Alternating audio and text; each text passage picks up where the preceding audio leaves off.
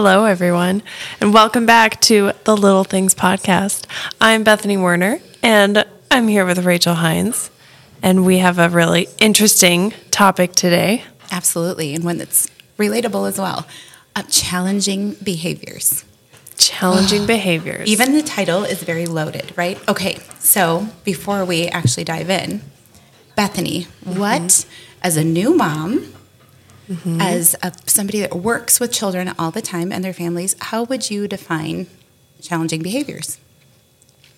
Challenging behavior would be any behavior that doesn't meet the adult's expectation for that time. You're good. Like, I'm teaching a Wednesday night class, and I'm expecting everyone to sit quiet and listen, and all these crazy boys are throwing things, and the girls are just sitting and giggling, and no one's listening to me. That kind of thing. That's very good. So I'm going back. I'm reeling it way back to the early 20s, Rachel, and not the 1920s. My that maybe was when I was in my early 20s. But as a new mom, and we didn't have the terrible twos. We had the whatever threes, the throwaway threes. Can you call Three-nagers. Three-nagers. I like that. And thinking about how I would have defined before I had a little bit more education and some great mentoring, how would I define challenging behaviors if I heard that? And one of the first books that I was given was about strong-willed children. And I really think that challenging behavior would be my child doing anything that was outside of my control. Yeah. Like if I wasn't getting my way. Yeah. And now, I'm very glad about our guest today because she's going to share a little bit more. And I'm really glad that she's one of those wonderful mentors and one of those people that I've learned so much from.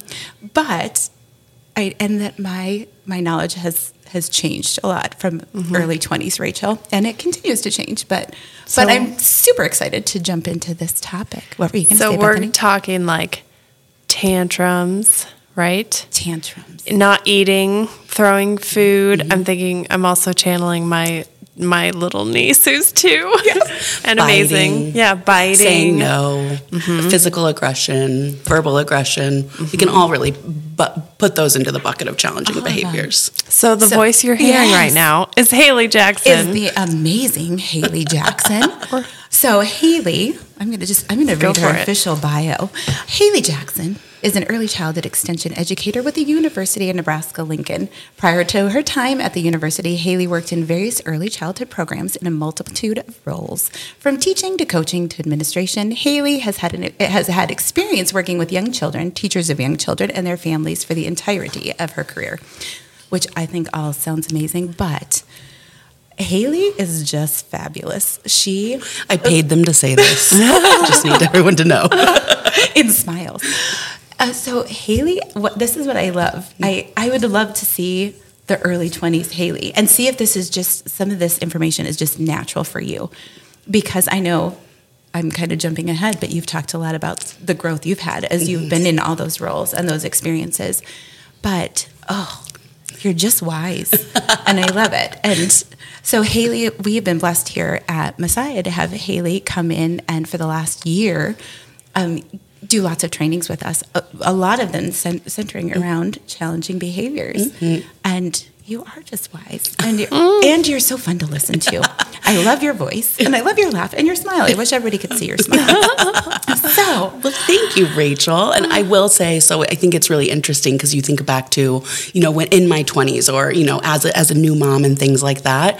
And I say that something that I always think about when I look back in retrospect at my career and the many, many mistakes, right, that I've made is that I always think that when we know better, we do better. And so I try to give myself grace when I think back to those because not a lot of this was inherent. I will say I've made a lot of mistakes, and that's some encouraging. of the conversations that I've had had with your teachers at Messiah Lutheran have been really fun because I get to recount those mistakes and then say, but here's what I would do now. I want you to learn so that you don't have to make the same mistakes I did. But I just want to say to anybody who's listening, give yourself grace. If we say something today and we use an example and you think, oh man, I do that with my kids, there's no judgment, there's no shame. Again, once we know better, we do better, because our end goal is always to do what's best for our children. Absolutely. What's best for our children and families, because we love them. They're amazing and they're super fun to hang out with, even if with the tantrums and everything, with all the challenging behavior. That's just like the sauce on top, right? All the little extras. Well, and our podcast is called Little Things, because it's all those little changes that we can make. And I think, we've got 4 children. And so Jasmine is our oldest. And I think the changes in parenting from her to our next, to our next, to our last, just because of all those little experiences where we've learned and grown. So let me ask you this. Yes. What are challenging behaviors, Haley Jackson? So we define challenging behaviors as anything that's going to get in the way of a child's learning or development. So their social and emotional development, or their learning as they explore the world around them. And I think it's really interesting when we were listening to both of your definitions of challenging behavior, because I was in that same camp, right? As an early teacher, I'm green behind the ears, I'm 20, and I'm at the lab school at Arizona State, and my definition of challenging behavior was anything that wasn't compliant with what I was asking, right? If I said it's time to clean up and it's time to go to circle time, and you've always got the kids that are compliant. They're very sweet, and they say, of course, Teacher Haley, I'll do it with a smile on my face, and they go right away and do that. It was always the kids that looked at you and said, clean up, yeah, right, and then they dump out 4 more bins of toys, right? So when we look at challenging behaviors, we're looking at things that are going to get in the way of their learning or their exploration. I also talk about, when we're looking at challenging behaviors, the behaviors that I would intervene on. So I'm always going to intervene with a challenging behavior, but the litmus test I use on whether or not I'm going to let them continue to explore, or I'm going to say, I'm going to get in there and, maybe redirect, is safety, property, or rights. So those are my 3 things where if it's a safety issue, so the safety of that child or another child, I'm going to intervene 100% of the time. Property. If they are destroying their property, my property, the school's property, a property of another child, I'm always going to intervene. And then the rights. If they are impeding on the rights of someone else or themselves, then I'm going to intervene. And a really good example of that is bedtime or nap time, right? And kids know, I feel like they have this inherent understanding that they have the power at nap time, especially in an early childhood setting, because all you are trying to do is get the 14 other kids to sleep. And it's the one child that's like, you know what I'm going to do today? I'm not going to sleep. I'm going to scream as loud as I can and see what happens. Have my own little party. Have my own little party. No one else is going to sleep either. Exactly. I'm not tired. You're not tired either. Let's go. And so those would be a time when I would intervene, because it's the right of those children, of the other children, or the children in your family, to be able to rest their body, to have a safe place where they can lay down and rest their body so that they have the energy to get up and play and explore. Sure. So those are that litmus test that I use on whether I'm going to intervene or not. So, and I think you also brought up a really good point that challenging behaviors can be defined differently based on everyone, right? Based on our own kind of interpretation. Something for me that I think, ooh, that's a safety issue, another teacher or another parent may not have an issue with that. Sure. So the example we always use is climbing trees. There are some teachers who are very anti-climbing trees. They could fall, they could break their arm, they could break their leg, something could happen. And while those safety risks are inherently there are other parents or other teachers who are like, I really see the value in letting them do some of that risky play with me right there. Yep. Right. So I'm not going to let anybody climb a tree while I'm in the kitchen, like not out there with them, or in my classroom. If we are on the playground climbing trees, then guess what? I am right at that tree. And let's be very real. I like to say that I'm a laissez-faire teacher, but my hands are up, like ready to catch them just in case. Protecting. But we want kids to be able to take those risks and explore different ways of moving their body.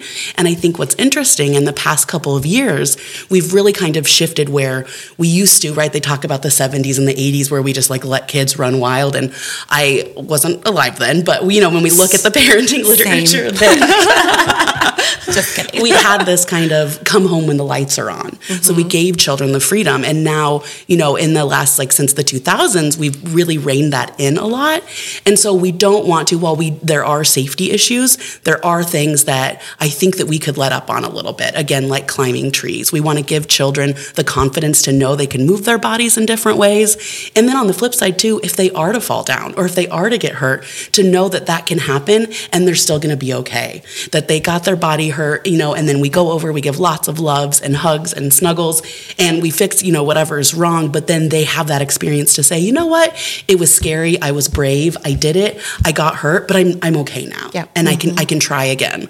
And so I think about some of those skills we're trying to give to children. To me, that says resilience. And what do we want from our kids? But we want resilience. How many times have I made a mistake and gotten knocked down and said, oh man, I bombed that. That was awful, right? Whether it was a paper in school, a presentation, anything like that.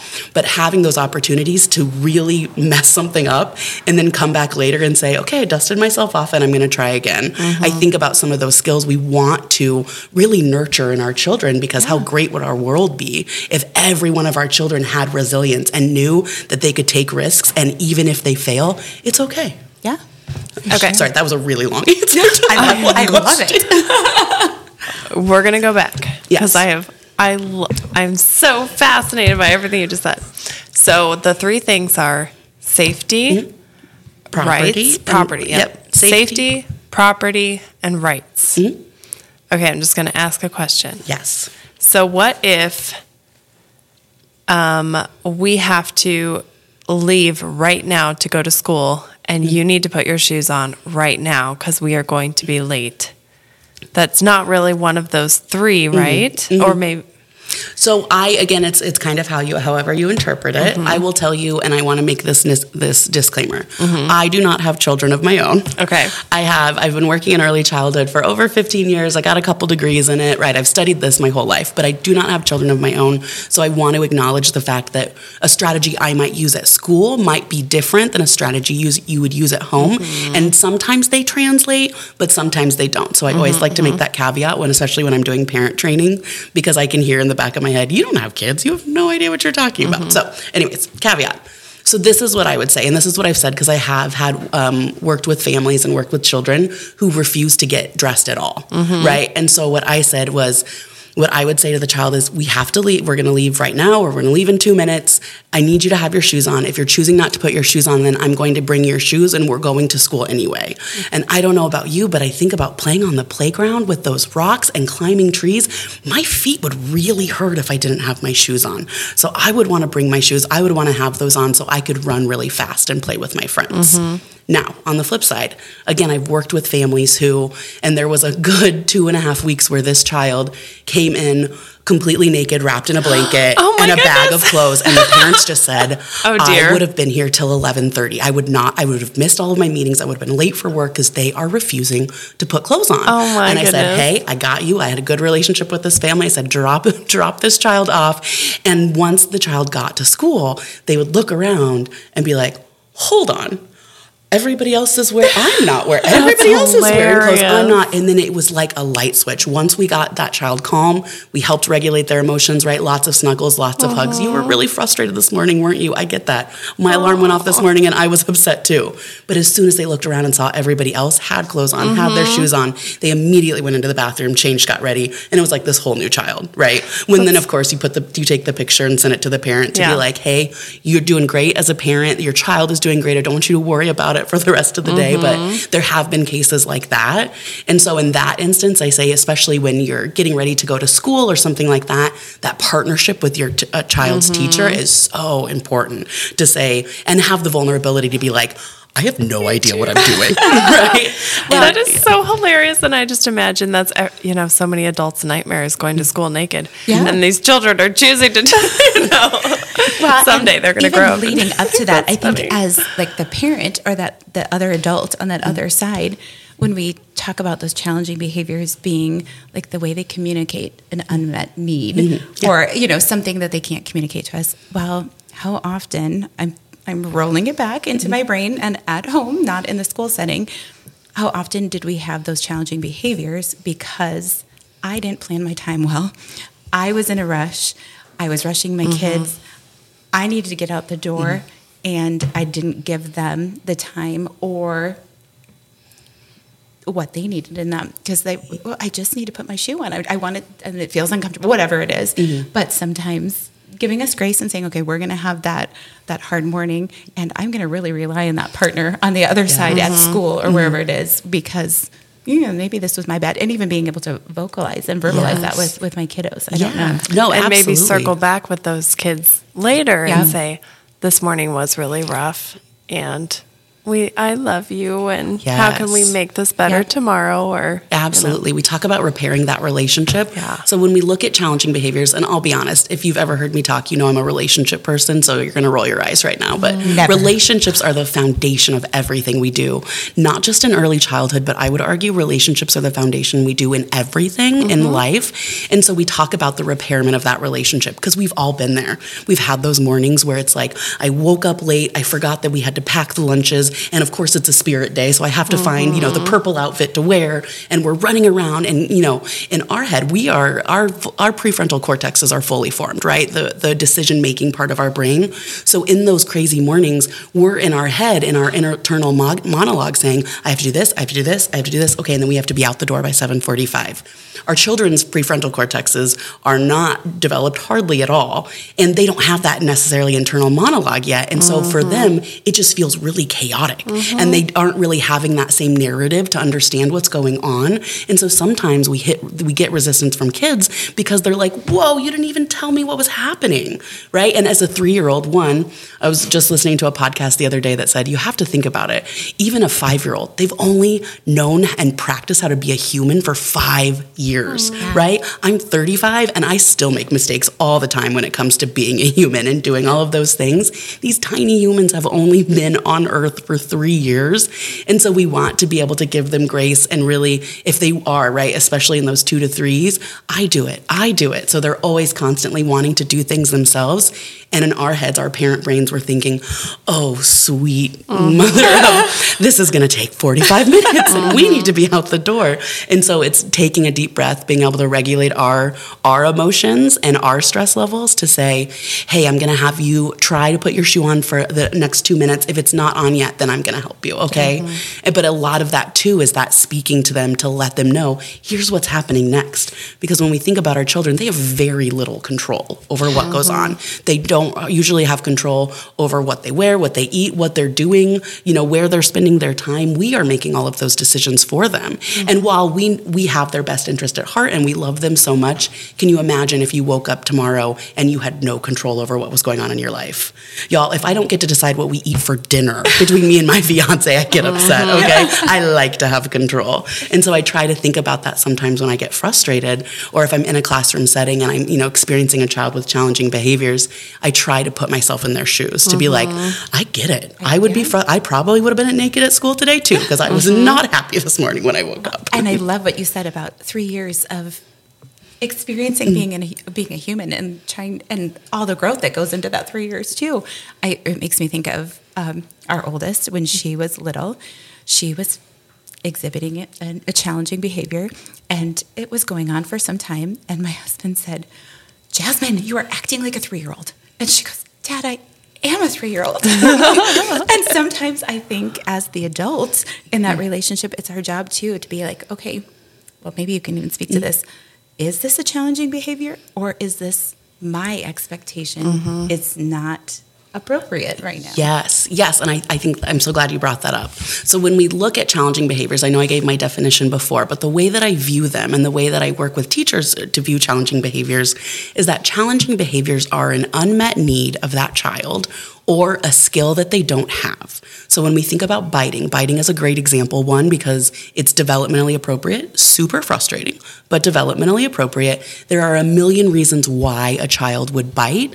Typically, it's a skill they don't have. For example, sometimes children, especially when we're getting to like 12 months, 18 months, they're starting to realize that there are other tiny humans next to them that they want to play with. This is very, very exciting, but they don't have the skill yet to go up to their friend to be like, what's up? You want to play? I also like that blue truck. We could play with it together. They don't have that language. So sometimes we see biting because the child goes up to the other friend and says, and thinks to themselves, yes, I want to play. Instead of using that verbiage to say, hey, can I play? Instead, I'm going to take that friend's arm and I'm going to just take a chunk out of it, right? I am going to bite down hard because I'm trying to get that person's attention. And does biting get the other kid's attention? Absolutely. Is that the most developmentally appropriate way to ask someone to play? No. And so when we look at challenging behaviors that way, we view the role of the teacher, the role of the parent, as someone who needs to figure out what the why is behind the behavior, why the behavior is happening, and then figure out whether it's an unmet need or a skill they don't have, and then we teach, right? So, this is a whole nother podcast I would get on my soapbox about in early childhood. We are teachers, right? The day will care for itself. We're not a daycare. We are teachers, because these are things that we're teaching. We're teaching skills like grabbing a toy and walking to a child and saying, play. And because that's the language that they have to be able to tell another child, hey, you look like fun, let's play together. And so when I think about challenging behaviors, that's really the way that we frame it. And I will tell you, for me as a teacher working with challenging behaviors, that has really helped, that framing of it's not because the child hates me. It's not because I've never met a 2 to a 5-year-old who's woken up in the morning and said, you know who I'm going to make cry today? Teacher Haley. Yeah, watch me, right? I've never met, they don't develop. Even though it feels like that sometimes. Yes, they can definitely feel like that. But developmentally, they don't have the cognitive capability to even have a thought like that.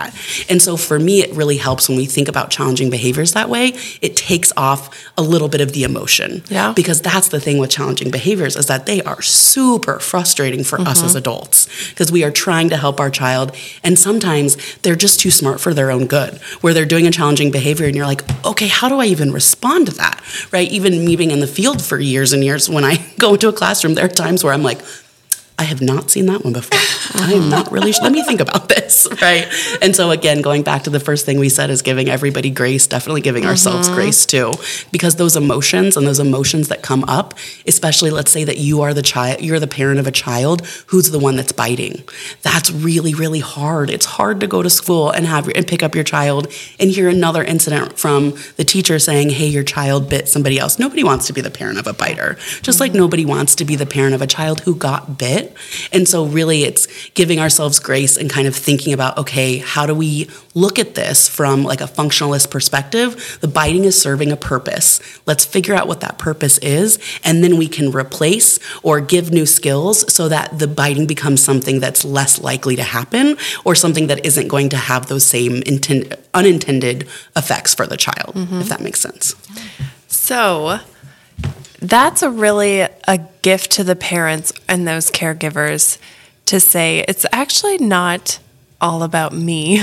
You know, it's not a personal attack on me. And it's, if my child is a biter, that doesn't mean I'm a bad mom. Not at all. It is, okay, my child is trying to communicate something or trying to learn something that he does not have the skills for. How can we grow that skill instead of, my kid's a bad kid, or he's naughty, or I'm a bad mom. Yes, absolutely. There are no bad parents, because here's the thing, and here's what we know about parents. There was a survey done in 0 to 3, and it was in 2015, so it'd be interesting to see that data again, because that's a little bit old for data. But what we talk about is that parents said, it was 80% of parents said that parenting is their greatest job, their greatest reward, but also the hardest thing that they've ever done. Amen. Right? Yes, exactly. And I talk to parents all the time, and I train with parents, and they say the same thing.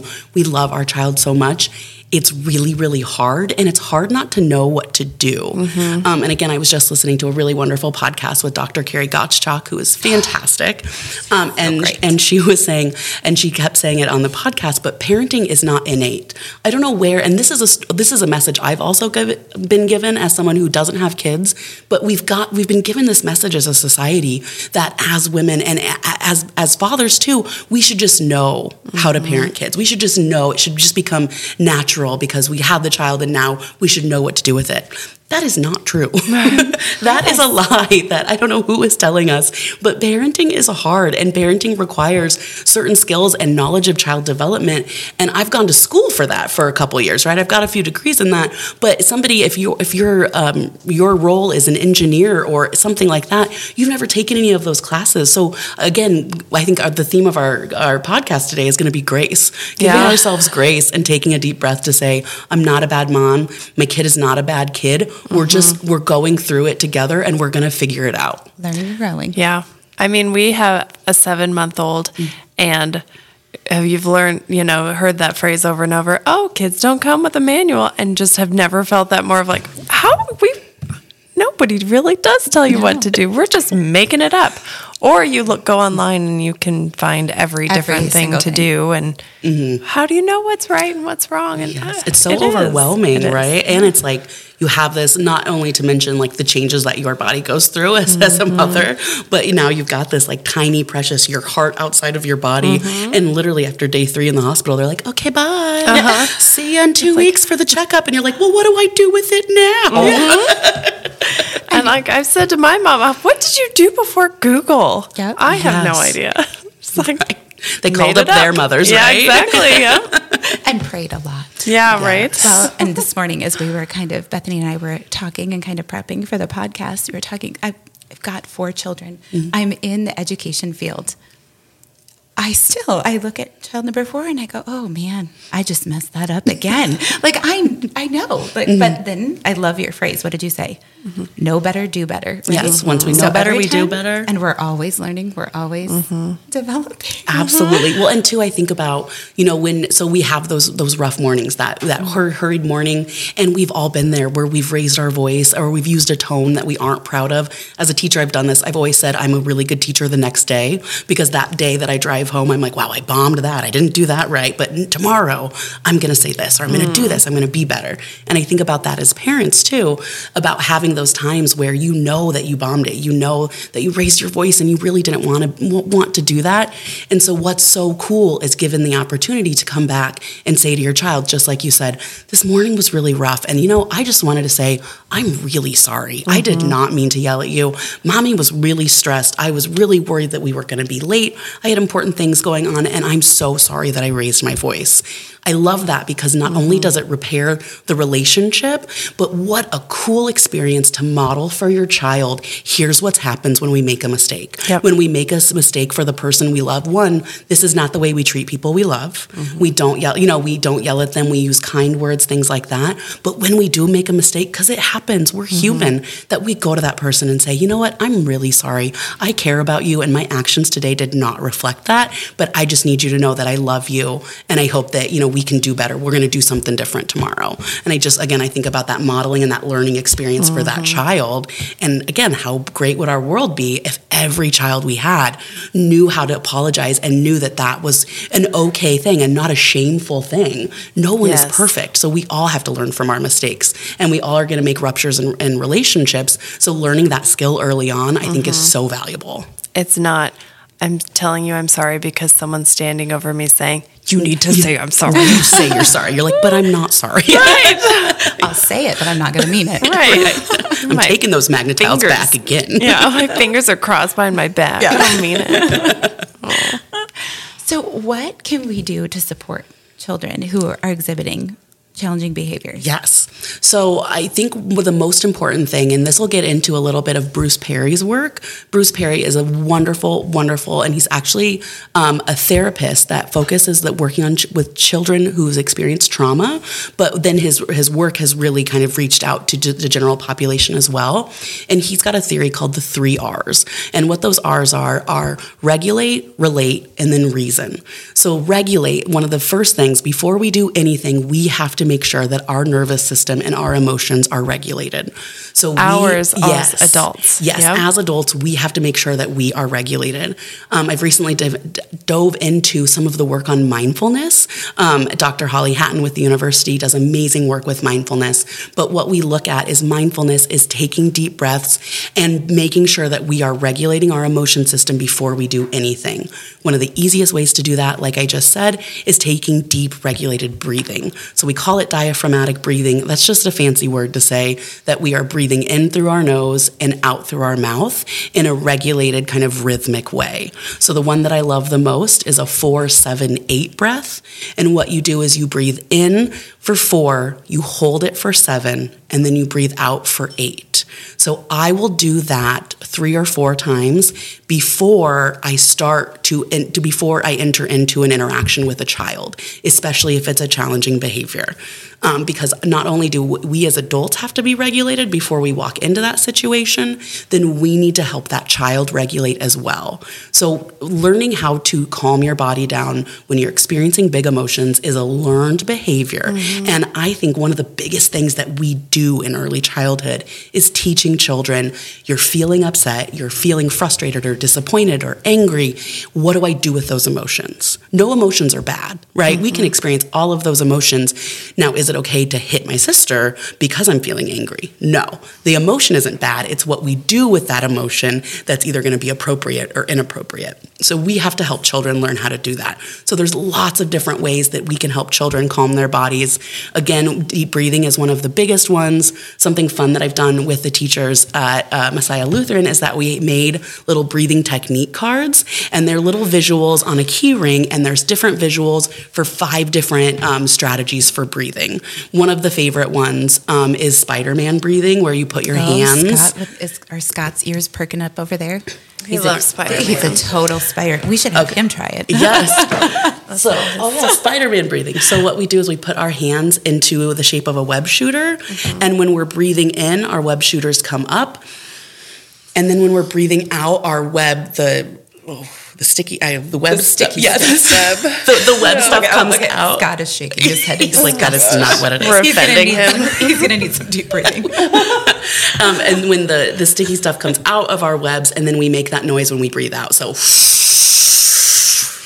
I've noticed that little children love this one because they understand who Spider-Man is. They understand the technique that they're trying to emulate. But what it does is it gives them a focused way to breathe. And breathing is one of the easiest ways to help calm our nervous system.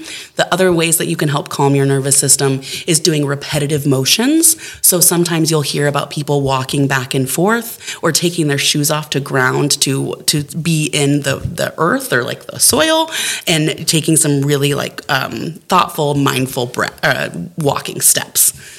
And then the other thing that I really like that I've actually started incorporating into the trainings I do with teachers is coloring. Coloring is like those motions, or those repetitive motions of coloring in a picture or things like that. That can also help regulate your nervous system too. So I say all of those techniques to say the first thing that we're going to do when we're dealing with challenging behavior is making sure that we are calm so that we can help the children in our care be calm. Self-regulation is really, in young children, it's co-regulation. Children do not know how to calm their bodies down, and typically they aren't going to be able to do it on their own without even a little support from us until like 7, 8, 9. So we think about that birth to 5 age, and the younger they are, the more that they rely on us to regulate. So your 7-month-old at home, when they get upset, when they cry, we pick them up, right? And think about some of the things and like the ways that we calm infants. It is a lot of those same things, right? We're deep breathing, we're doing the shh, shh, shh, or we're swinging back and forth. Those are all repetitive motions that are going to help them regulate their nervous system. So that's the most important thing, is that we first have to be regulated. I don't know if you've ever tried to parent or teach when you're really frustrated or upset. It's like, at least for me, nothing comes out right. My tone is wrong. I'm usually more loud, and my voice sounds more aggressive than what I want it to be. And in those moments, I know that I need to take a step back to say, okay, take a deep breath, Haley. It's going to be okay. And a lot of the times, too, I will actually say out loud, okay, stop. Because I need like that kind of voice or something for my body to be like, okay, yep. Reset. And then, to reset and to know, okay, now it's time to take a deep breath. So, and those little ones feed off just like they need us to co-regulate. Like if we're all dysregulated, I just think of that so much with when my kids were babies or with our daughter with special needs. If I am off my game and my lid is flipped, I see that when they were babies, they get fussy because mom is a hot mess, and same Maddie mimics my emotions. So absolutely.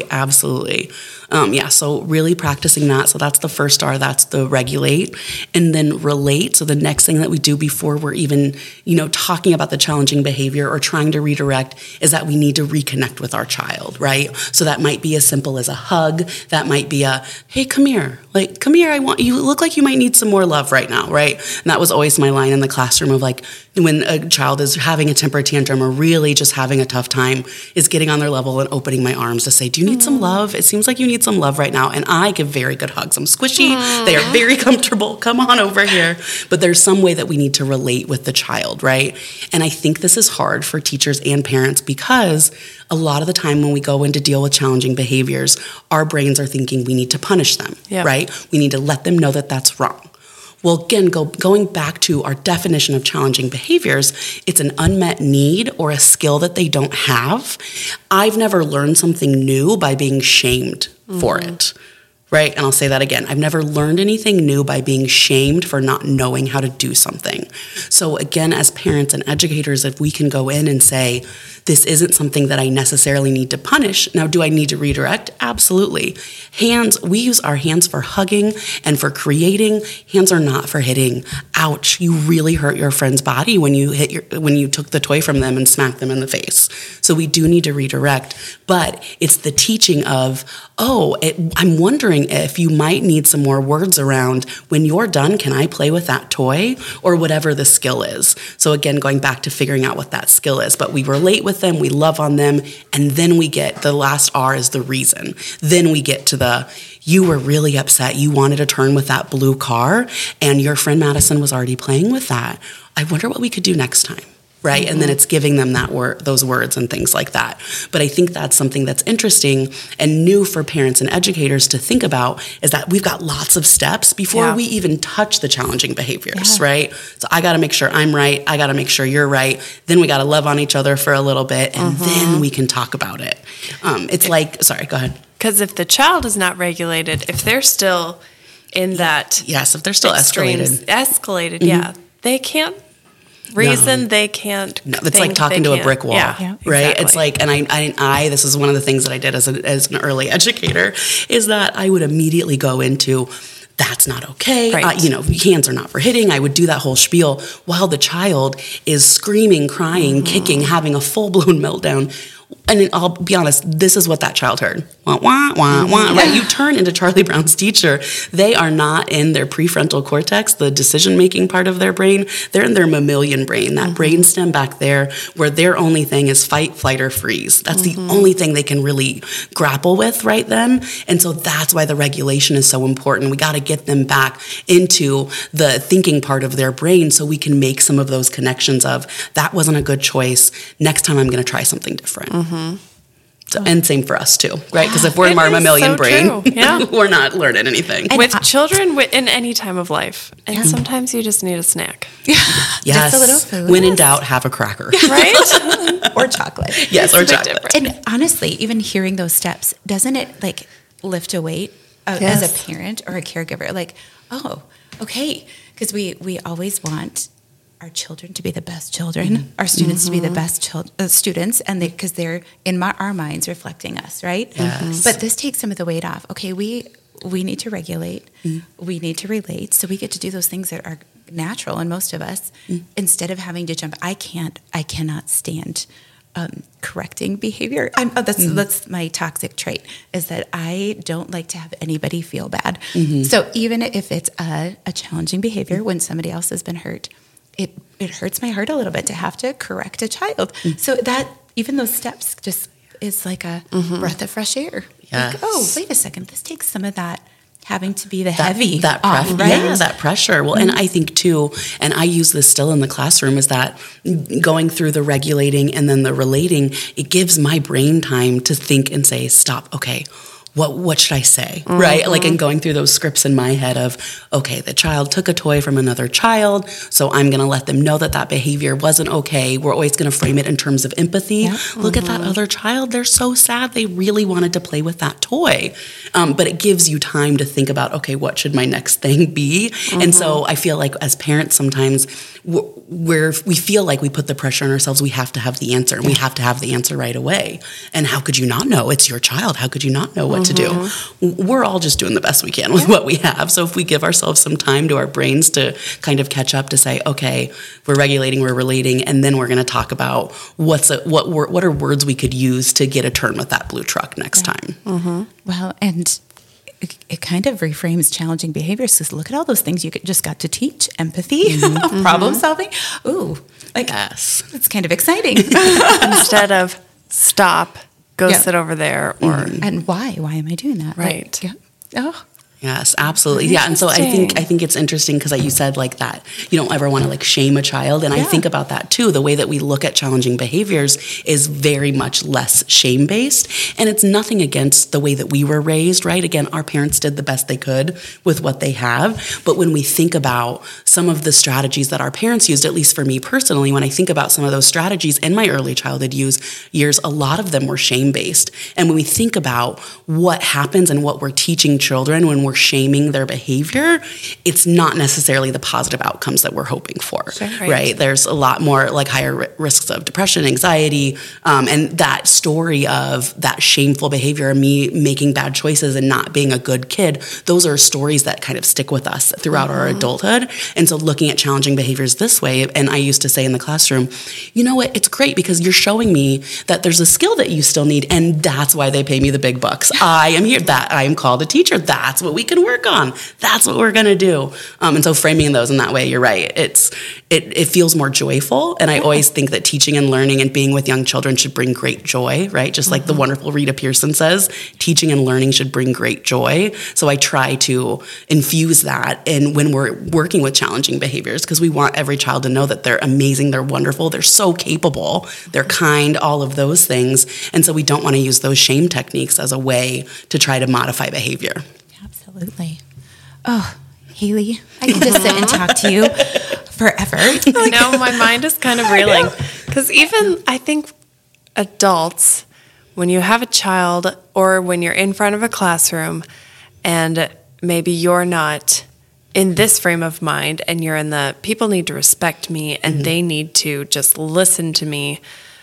If you're coming from that perspective, it's not going to meet the results that... Absolutely. And from that perspective, challenging behavior feels like an attack to me as the parent or to me as the teacher. How dare you say no when I'm asking you to do something? I am your parent. I was the phrase that my mom always used. I brought you into this world. I can take you out of it, right? It's one of those where when you view it as respectful and I am your elder and things like that, it's going to cause a lot more conflict, and you're going to see that as combative versus this child's just exploring their environment, right? Or I think, again, with this really great podcast I just listened to, they were talking about children playing cops and robbers and good guys and bad guys, and would you intervene in that, especially if they're using pretend weapons, right? And we've all seen it. Even if your house has no, you don't have guns, you don't have anything like that, kids still do that kind of pretend play. And so I read a really great book that was talking about the fact that sometimes when we look at that kind of play, we're using our adult lens to look at something and assign meaning that children are not assigning to, right? We think guns and we think, oh my gosh, gun violence and all of those things, and that's not safe. We don't want anything around that at school. And that was, as an early teacher, I would say, nope, no guns at school. That was always my mantra, no guns at school. And this really interesting book, and I'm totally blanking on the author right now, but this really interesting book said, really what kids are doing when they're playing like that is they're grappling with these big moral issues of good versus evil, of what does a good guy look like, and what are actions of a good guy versus a bad guy. And so really, I think sometimes when we're looking at challenging behaviors, we have to stop and think, okay, am I putting my adult lens on this play? Am I interpreting this into something, whereas really it's the child exploring their environment, right? It's taking it personal. Taking it personal. So I think that's really interesting. And again, a good example of knowing better and doing better. Yeah. But again, I've also worked at schools where that's still the policy, right? And so it's really what you believe as a family and what you believe as a teacher and your philosophical beliefs on that. Yeah. Oh, interesting. I know. Okay. So number one, will you come back and talk to us about something else another time? Absolutely. Maybe a couple other times? Maybe a couple Yes, lots of let's things. Maybe every week. Yes. You're so delightful. What takeaway do you want our listeners to have about, I know that's a hard one.